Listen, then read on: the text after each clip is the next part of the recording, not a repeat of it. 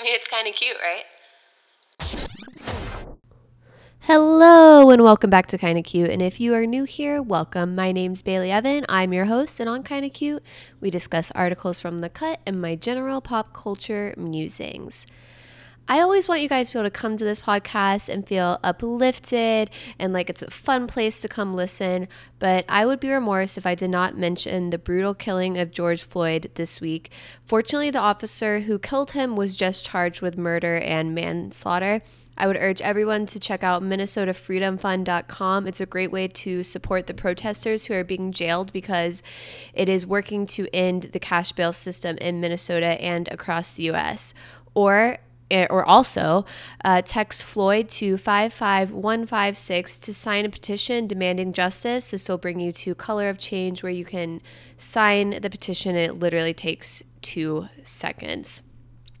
And I apologize for a sharp segue into the fluffiness that is the rest of this episode. But again, I hope we can all take at least some sort of action to right the wrongs that have been occurring and unfortunately will probably keep occurring in this country.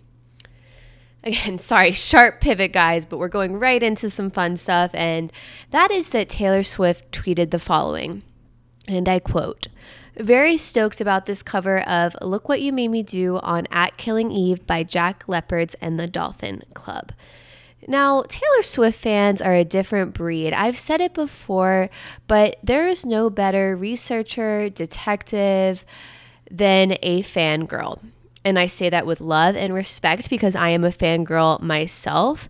But these people, they will uncover a mystery like no other. So I got some info from Glamour because I thought they did a good job breaking this down. And it says that Swift stans went down a Twitter rabbit hole when they learned the song was credited to Jack Leopards and the Dolphin Club, a group with no other music history, which seemingly materialized out of thin air.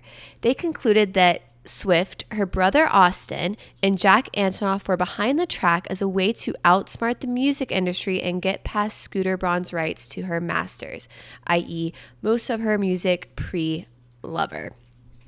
And I have to say, this still hasn't been confirmed, but it is without a doubt Austin Swift, Taylor Swift, and Jack Antonoff who did this track. It's Austin Swift singing it. I'm sure it was produced by Jack.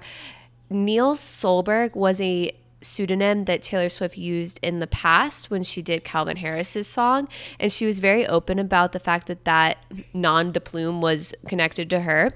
And that is also listed on the track to the song. So just a little interesting thing. I'm not really sure how this gets around the loopholes of Scooter Braun owning the rights to her masters. I mean, it gets around in the fact that you can do a cover and sort of there's legal gray area there. But it doesn't mean that she can now go record it in the way she wants to, exactly the same. But maybe it's just her hint to the world that that is still what she plans on doing, because she's obviously said it is her plan to re-record her music. And I do think that is within her legal means, but it's so crazy because I don't think that's something we've really seen before in the past. So I think this is maybe her kind of like entry level into doing that. And I have to say about the song itself, it is a beautiful song. I think Austin has a nice voice. It's very kind of folksy, but it's a little slow for my liking, but it does fit the vibes of Killing Eve very nicely. I don't like your little game. Don't like your tilted stage. And I don't know if we talked about how obsessed I am with Killing Eve. I'm actually about 2 weeks behind right now, so I'm not all the way caught up. But I would love to talk with you guys about Killing Eve. I love Villanella's outfits. Oh, her fashion, that alone, I could watch it for that. Next up, I wanted to touch on the meaning of simping. Have you guys heard this term yet? It's SIMPING, simping, or like calling someone a simp. And I have been seeing this term pop up everywhere. It's all over TikTok. Caroline Calloway uses it to describe her OnlyFans fans. And I usually feel like I know what's going on. I know the Gen Z terms, but this one was very elusive to me. I couldn't figure out by context what it really meant. So I looked up a Men's Health article, and I thought I would clue you guys in too, because we all want to be up on the Gen Z lingo, right? At least I do. And Men's Health wrote that according to the top definition on Urban Dictionary, a simp is a man that puts himself in a subservient, submissive position under women in hopes of winning them over without the female bringing anything to the table. Apparently, this definition was posted in 2012, so the term's been around a while, but through TikTok, it's really regained its popularity. And apparently, again, allegedly, you know how it works with slang, this was an acronym for suckers idolizing mediocre pussy. And that's disgusting. And I think really it should be suckers idolizing mediocre penis, but that's neither here or there, I guess. Also, I'm sorry that both intros, like last week I was talking about vag and this week I'm talking about vag. Unintentional, maybe not every week, but power to the vagina. So this is the definition I got from Reddit. Simps is a negative way of referring to men who do something considered to be desperate or pathetic to seek the attention of a woman. It's frequently used to describe men who pay women, either on Twitch streams, campsites, etc., or to describe men who get trapped into a relationship. Unsurprisingly, from a quick search on Reddit, it appears to be pretty often used by incel and anti-women groups, although it's used often in neutral places as well. And I'm sorry, I think that was actually, that last line I read was what Men's Health wrote about it. And my theory is that it has sort of changed. It's not the same simp meaning it had back in 2012.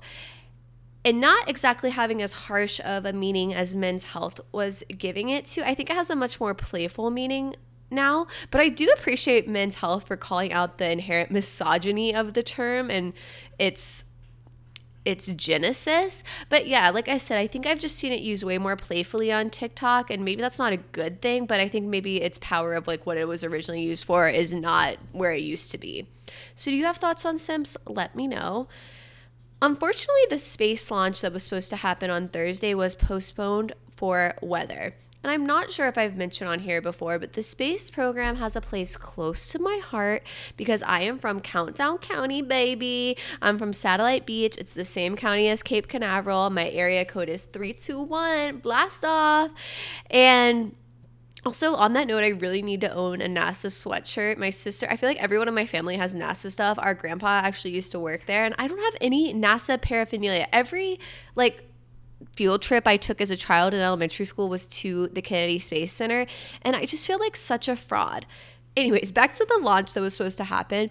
It was a pretty legit launch. I mean, they all are, but this one was, in particular, it stood out because it was the first time in 9 years that America was sending people to the International Space Station. And I also loved this story because it was 2 astronauts that were scheduled to go, and their names are Bob and Doug, and they are best buds, and I think that's so heartwarming and cute. And I'm excited for the launch to hopefully happen. When is it rescheduled to, Kenzie? Like this coming up week? I think so, but I'm not. Yeah, so hopefully sending them well wishes. I hope it goes really well. I saw my family last weekend begrudgingly. I had seen my immediate family during quarantine, but then my grandparents, it was my grandpa's birthday, so they insisted that we go over there, that we would just stay 6 feet apart. So we're just so scared for them. Like, our grandparents are healthy and like great, love them, but we were just so nervous to be around them. But that's like all my grandpa wanted for his birthday. No, actually it was all my grandma wanted for my grandpa's birthday. Let's be real. I don't really think my grandpa gave a shit. He loves us, but I think he was perfectly fine eating his ribs on his own. Anyways, so we go over, and unbeknownst to us, my aunt and uncle were also there and their kids. So yeah, not great in the whole like trying not to be around a lot of people realm. But I have to also interject to say it's really weird in Florida right now because so many people are going back to normalcy because our restaurants are open. Pretty much everything is open now. Our gyms are open. But Kenzie and I have very much still trying to be kind of isolated. I haven't seen my friends yet. I'm going to actually see them tomorrow at my house. And again, we're going to try to keep separate. But it's just such a weird thing to navigate because you don't know what you're supposed to do and what is wrong and what is morally okay to do, because the last thing I want to be doing is spreading anything around. Anyways, I'm getting so sidetracked. When I was seeing all of my family, my uncle was asking about my podcast and I was telling him about it, and I was like, you guys should listen, like feel free, but make sure you don't listen with your little kids around. It's definitely not, kid friendly. So I get a text from him saying, we really love your podcast. We think you have a great radio voice, but we had to turn it off because you were talking about slashings and vaginas. And the kids were in the car. And I was like, okay, yeah, I mean, it's not kid friendly. I didn't say, yeah, I already told you it wasn't kid friendly, but guys, if you're listening, Mike and Marie, love you guys, but it's not kid friendly. What do you want me to do? Anyways, and on to another non-kid friendly segment. I wanted to give you guys the update on the Call Her Daddy drama. We talked about it last week. We really dove in, and it was sad because literally the night I posted last week's episode, a few hours later, Alex Cooper gave her side of the story on her YouTube.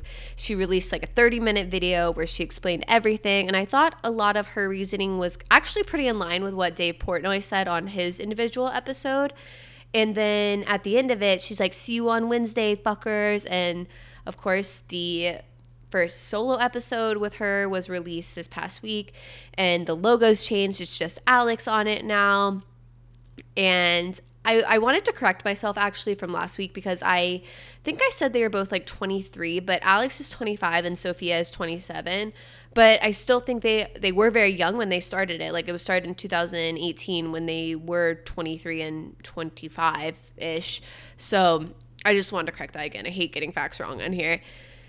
And I thought she did a great job on her first solo episode. And she talked about how they were very conscious when they were doing their episodes that they were so wary of being on brand and not showing their business side. And Alex was saying how she's really excited to show more of her business side, which she's already done through her YouTube video in her first episode. But I'm excited of seeing it go kind of in a different direction. Sex sells, but I think they've now just made a fan base that they can go beyond that and not just stick to what they've been doing the whole time. She talked a little bit about forcing segments when she didn't have content for it, and how that's something she wants to avoid in the future. And I think you could kind of sense that when you were listening to ones where it was just they didn't really want to be talking about sex, but they felt like they had to. And I think maybe there will be some freedom that comes along with this rebranding and her doing it solo. My favorite part of the whole thing is when she calls out men. And she says, men are trying to come in and finesse their way into Call Her Daddy. Suitman, agents at WME trying to adjust her contract, and even Scooter Braun. People wanting a piece of the pie but not knowing anything about the brand. And she really just takes issue with that. And it has so many parallels to what we've seen happen with Taylor Swift. A woman creating something that's so powerful, it makes so much money, and men just wanting to come in and get a piece of the pie.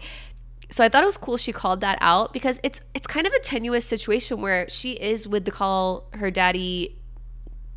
She's with the Barstool's network, and she's with David Portnoy, and they're the ones who ultimately are paying her.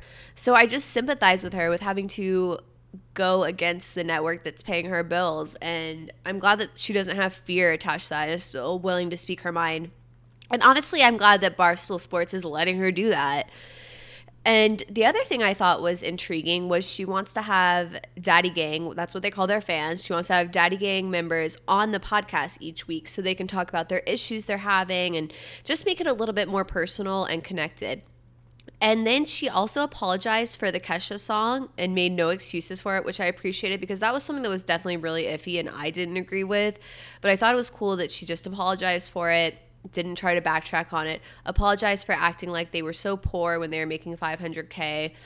But in her defense, I just have to say, I really do think they were underpaid at the time, and they were having to listen to all these bros talk about how they were getting the shaft, and not getting paid what they deserved. So I don't blame them for kind of sending subliminal messages to Barstool and being pissed about it. So that's my thoughts on that. I think she's going to kill it solo.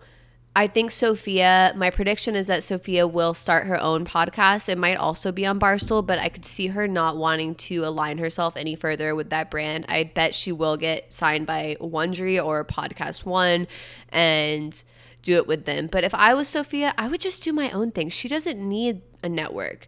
She should just be making her own episodes, having her own intellectual property, and doing her own shit. She does not need to be signing with another network who's going to try to lord over her.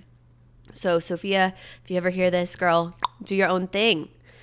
Next up, I don't want this to turn into like a Labor of Love recap show. And I don't know if this is going to be a weekly thing, but I was so into recapping a little bit of episode 1, and episode 2 came out last night, and I just felt like I could not cover it. She seems to have it all, except one thing, a partner to start a family. For Christy, the labor is mandatory, the love is optional. So one of the contestants, his name is Budge Collinson. He actually part-time lives in West Palm. He lives in Maryland for half of the year and West Palm for the other half of the year. I live in West Palm, if you guys are new around here. And it's crazy because he says he was on a dating app, and that's how one of the casting directors reached out to him and found him. And basically they just asked him if he was actually single, which is hilarious because he's on a dating app, but that shows how many sketchos are on there. And he agreed to be on the show. So on episode 2, they are doing camping all together as a group, and they planted a person in a bear costume to scare the men and see how manly they will be. They don't say it's to see how manly they will be, but that was my take. But before they do this, they have some Ranger Joe, Jim, I don't know, he looked like a fake ass actor to me. He comes in, he gives them this big spiel about how to avoid bears, and it's so corny and fake, and the fact that any of them didn't see through it blows my mind. And Budge, who I just said was from West Palm, he says he's not doing this bullshit and he's out. But he ends up staying, I guess. Like, they don't really address it. Like, he just stays. But he full on looks like he's about to walk off the campsite, leave, never come back again. And then she's talking to them, you know, in the campsite. They're around a fire. She talks to them one-on-one. And there's this one dude who is like, I only want 2 sons. Just 2 sons, nothing else.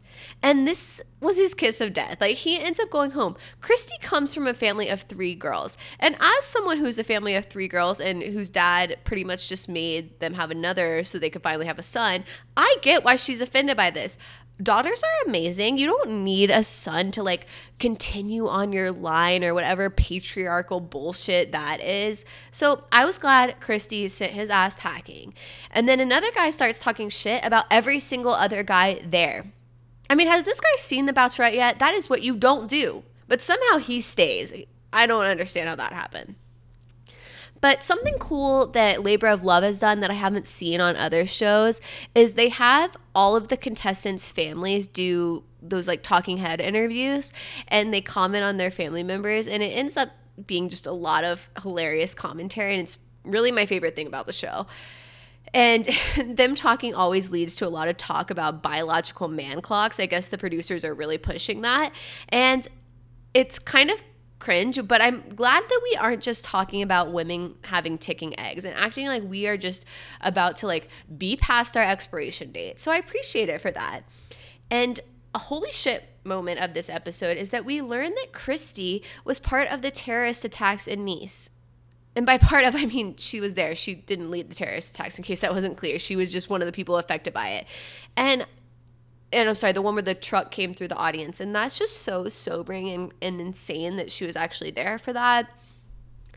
But then she goes on 2 actual solo dates. And one of them is at a basketball game. And they have jerseys set. They're in one of the like VIP suites. And they have the food all laid out on the table. And there's jerseys on the table. And one of them says future mom and the other one says future dad, like on the back of the jersey. And the show does not comment on these or focus on these jerseys, but to me, this was the most hilarious part of the episode and gave me a good chuckle, I'll tell you that. So the guy she's on the date with during the basketball game, his name is Marcus. And y'all know I love Survivor. So I'm kind of rooting for this contestant, Marcus, because he was on Survivor. And he's also a doctor, but never mind that. He was on Survivor. Hello. So maybe he's a serial reality person. But then I looked it up, and apparently he was recruited for both shows, which is wild because so many people apply to be on Survivor, and it's such like a coveted reality TV spot. So I thought that was crazy that he got recruited for both.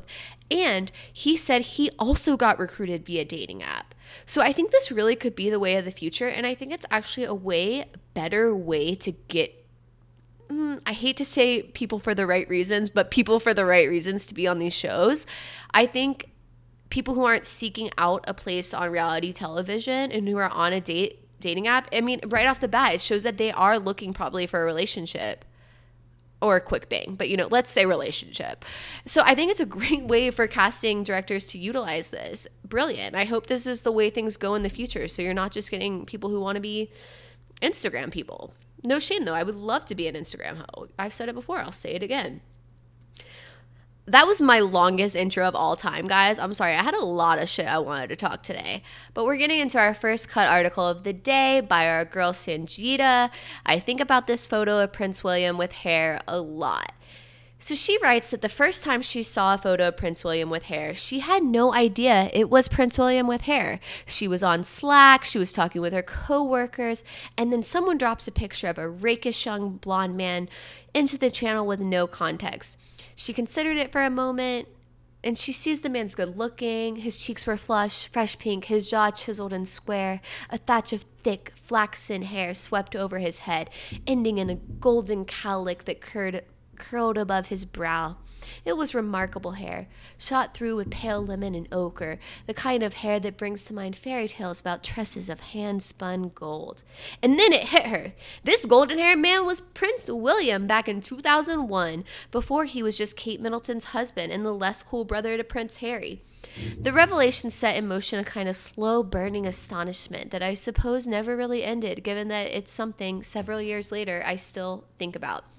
And then she goes on to explain that she's grown up around tons of royal paraphernalia because her parents are actually from Manchester, which I didn't know about Sangeeta. And they had a Kate and Will wedding plate, which is hilarious because I remember when the Kate and Will wedding was happening, I basically woke up at 4 a.m. to be able to watch it. No, I didn't wake up. I was pulling an all-nighter for an anthropology exam I had. So I just stayed up and I stumbled down and watched it. Actually, I went to my sorority house. Sorry, guys. I've been taking you guys on a lot of memory lane, insular shit into my life this episode. But anyways, she had the Kate and Will wedding plate. So she really only knew Will as more of his adult self. And she likens the feeling to seeing him like this, like his hot younger self, like to seeing pictures of her grandmother when she was young and realizing that her grandmother had lived a whole other life, decades of life, before she was Sangeeta's grandma. And she felt the same shock when looking at a young Prince William, who had once been a guy that tabloids described as hunky and who Claudia Schiffer looked at as if he was dinner. And y'all, I looked at this picture because thankfully Sangeeta linked it, and it's the same way every single person looks at Harry Styles. And by every single person, I mean every single person in the world, not every person who is single and not taken. It's a very unique mixture of hunger and delight that you can't quite bottle, but you know it when you see it. Okay, just look up the picture Claudia and Prince, and you'll see what I mean. And she touches on how Meghan and Kate are expected to be ageless, but Willie can just bald into oblivion, and those are not her words, those are mine. But that is the sort of double standard that is BS. It is. It's such BS. And honestly, looking at old pictures of Will is sort of like watching a movie with JTT in his prime. It just feels right. So I totally support doing this. Take a little trip down memory lane. Look at people in their prime. Hugh Grant at Cambridge. Ooh, that is some good content. Next up, another Sangeeta article. Of course, I have to interject here to say that I actually emailed Sangeeta, and maybe now I'm ruining any chances of her actually being on this podcast, but I emailed her and asked her to be my first official guest, and I haven't heard back, and it would be a lie to say I'm not a little bit hurt. I thought maybe she would just give me, a little perfunctory no, give me something. I haven't got that yet. I'm holding out hope.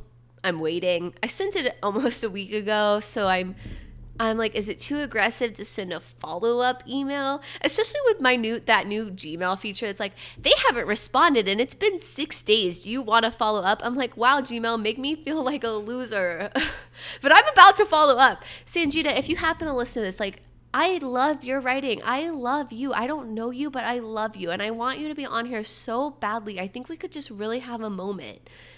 Anyways, she wrote this article, What Exactly is a TikTok Cult? And I actually read the New York Times article about this before I saw that Sangeeta had covered it.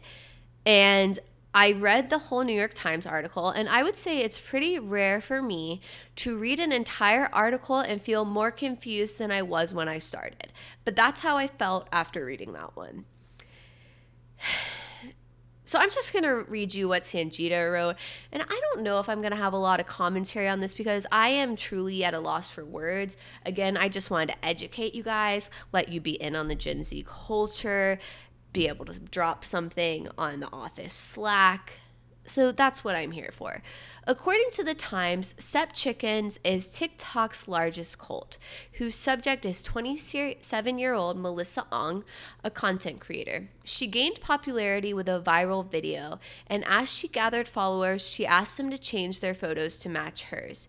In a few weeks, she'd gained millions of followers and has gone on to record a Step Chickens song, start a merch shop, create a YouTube channel, and is taking steps towards monetization. Her ultimate goal is to have her own comedy show.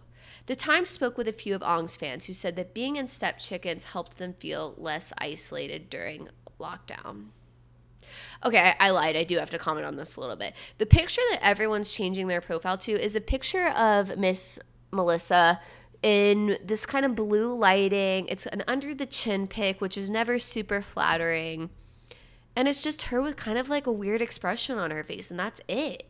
It looks like something if you were holding a phone under the chin of someone gaming, like and the light of the computer screen was reflecting back on them. That's really the best way I can describe it. And I'm just flabbergasted. I wish I knew this sort of viral witchcraft and that I could emulate it. It says she's taking steps towards monetization. Honey, Sangeeta, I love you, girl, but if she's already done all this stuff and had the merch shop, I think she's already monetized the hell out of it. I'm sure she's raking in the moolah. So props to her, like, because she clearly has it figured out. I don't know how she did it, but slow clap for her. Next up, popular mommy vlogger admits she rehomed her adopted son by Amanda Arnold. Now, guys, I actually had 4 cut articles to talk about. And the other one was about these musicians who are trapped in a haunted mansion and they can't leave. It's in Germany. They can't leave because of Corona. And that would be way more fun for me to talk about. But instead, I apparently want to talk about this shit, even though it's disgusting. And I don't know why I want to end on a sad, disturbing note today, but here we go.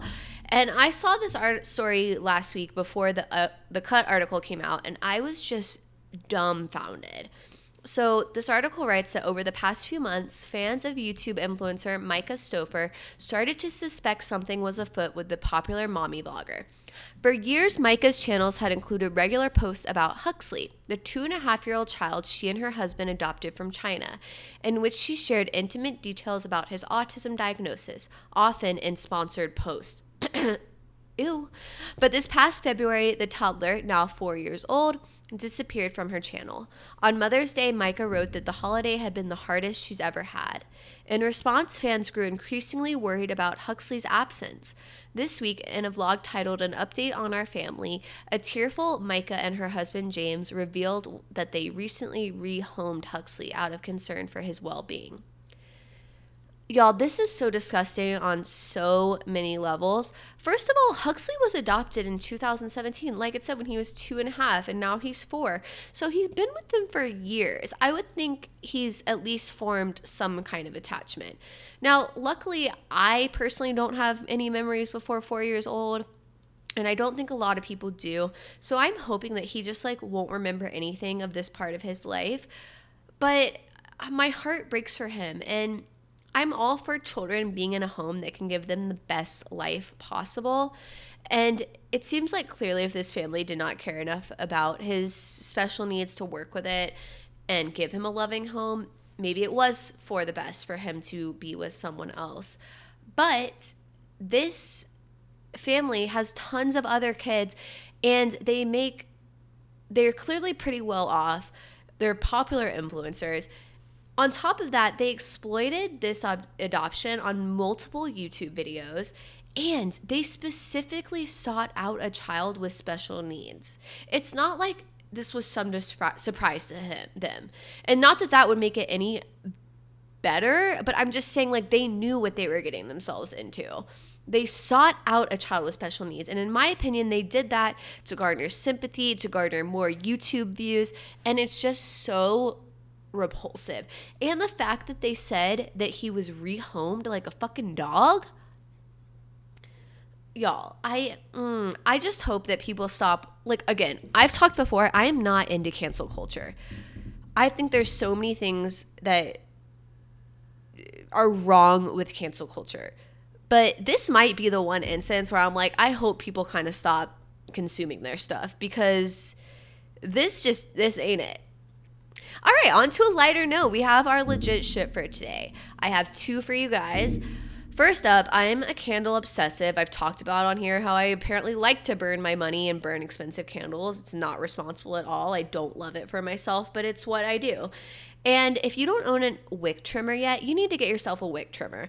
I actually have one from Byredo. I have another one that I'm not sure where it's from. I have a few, but I'm linking one from CB2. Sorry I'm doing 2 CB2 legit shits in a row, but I think theirs is very cute, minimal. It's gold. I like it. It's only about, I think it's $12.95. And then, so just get one, because you need to cut your wick down when it gets too burnt, because otherwise you'll get that really huge flame and your candle won't burn as well. Next up is Chili Crisp. I am obsessed with this Asian market in town, and I say Asian not to generalize, but literally because it has Korean, Japanese, Chinese. They have this Chinese chili crisp, and try to just get it from your local market if they have it.